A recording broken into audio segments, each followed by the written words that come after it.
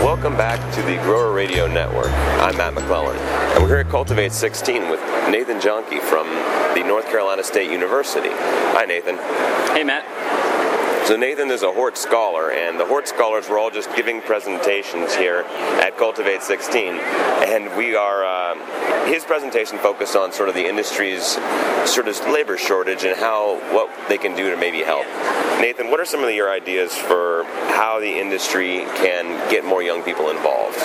So it definitely has to go with, we're seeing that lack of people getting into horticulture, and it has to do with that constant involvement throughout the ages, middle school, elementary, collegiate, and really the industry being involved at all points of life.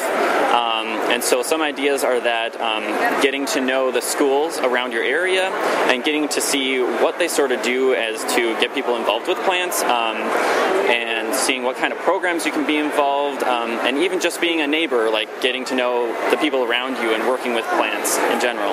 Okay, very good. So how can that apply to some of the more production commercial horticultural facilities, nurseries and greenhouses? Is there anything they can do to get involved in their communities as well? Definitely.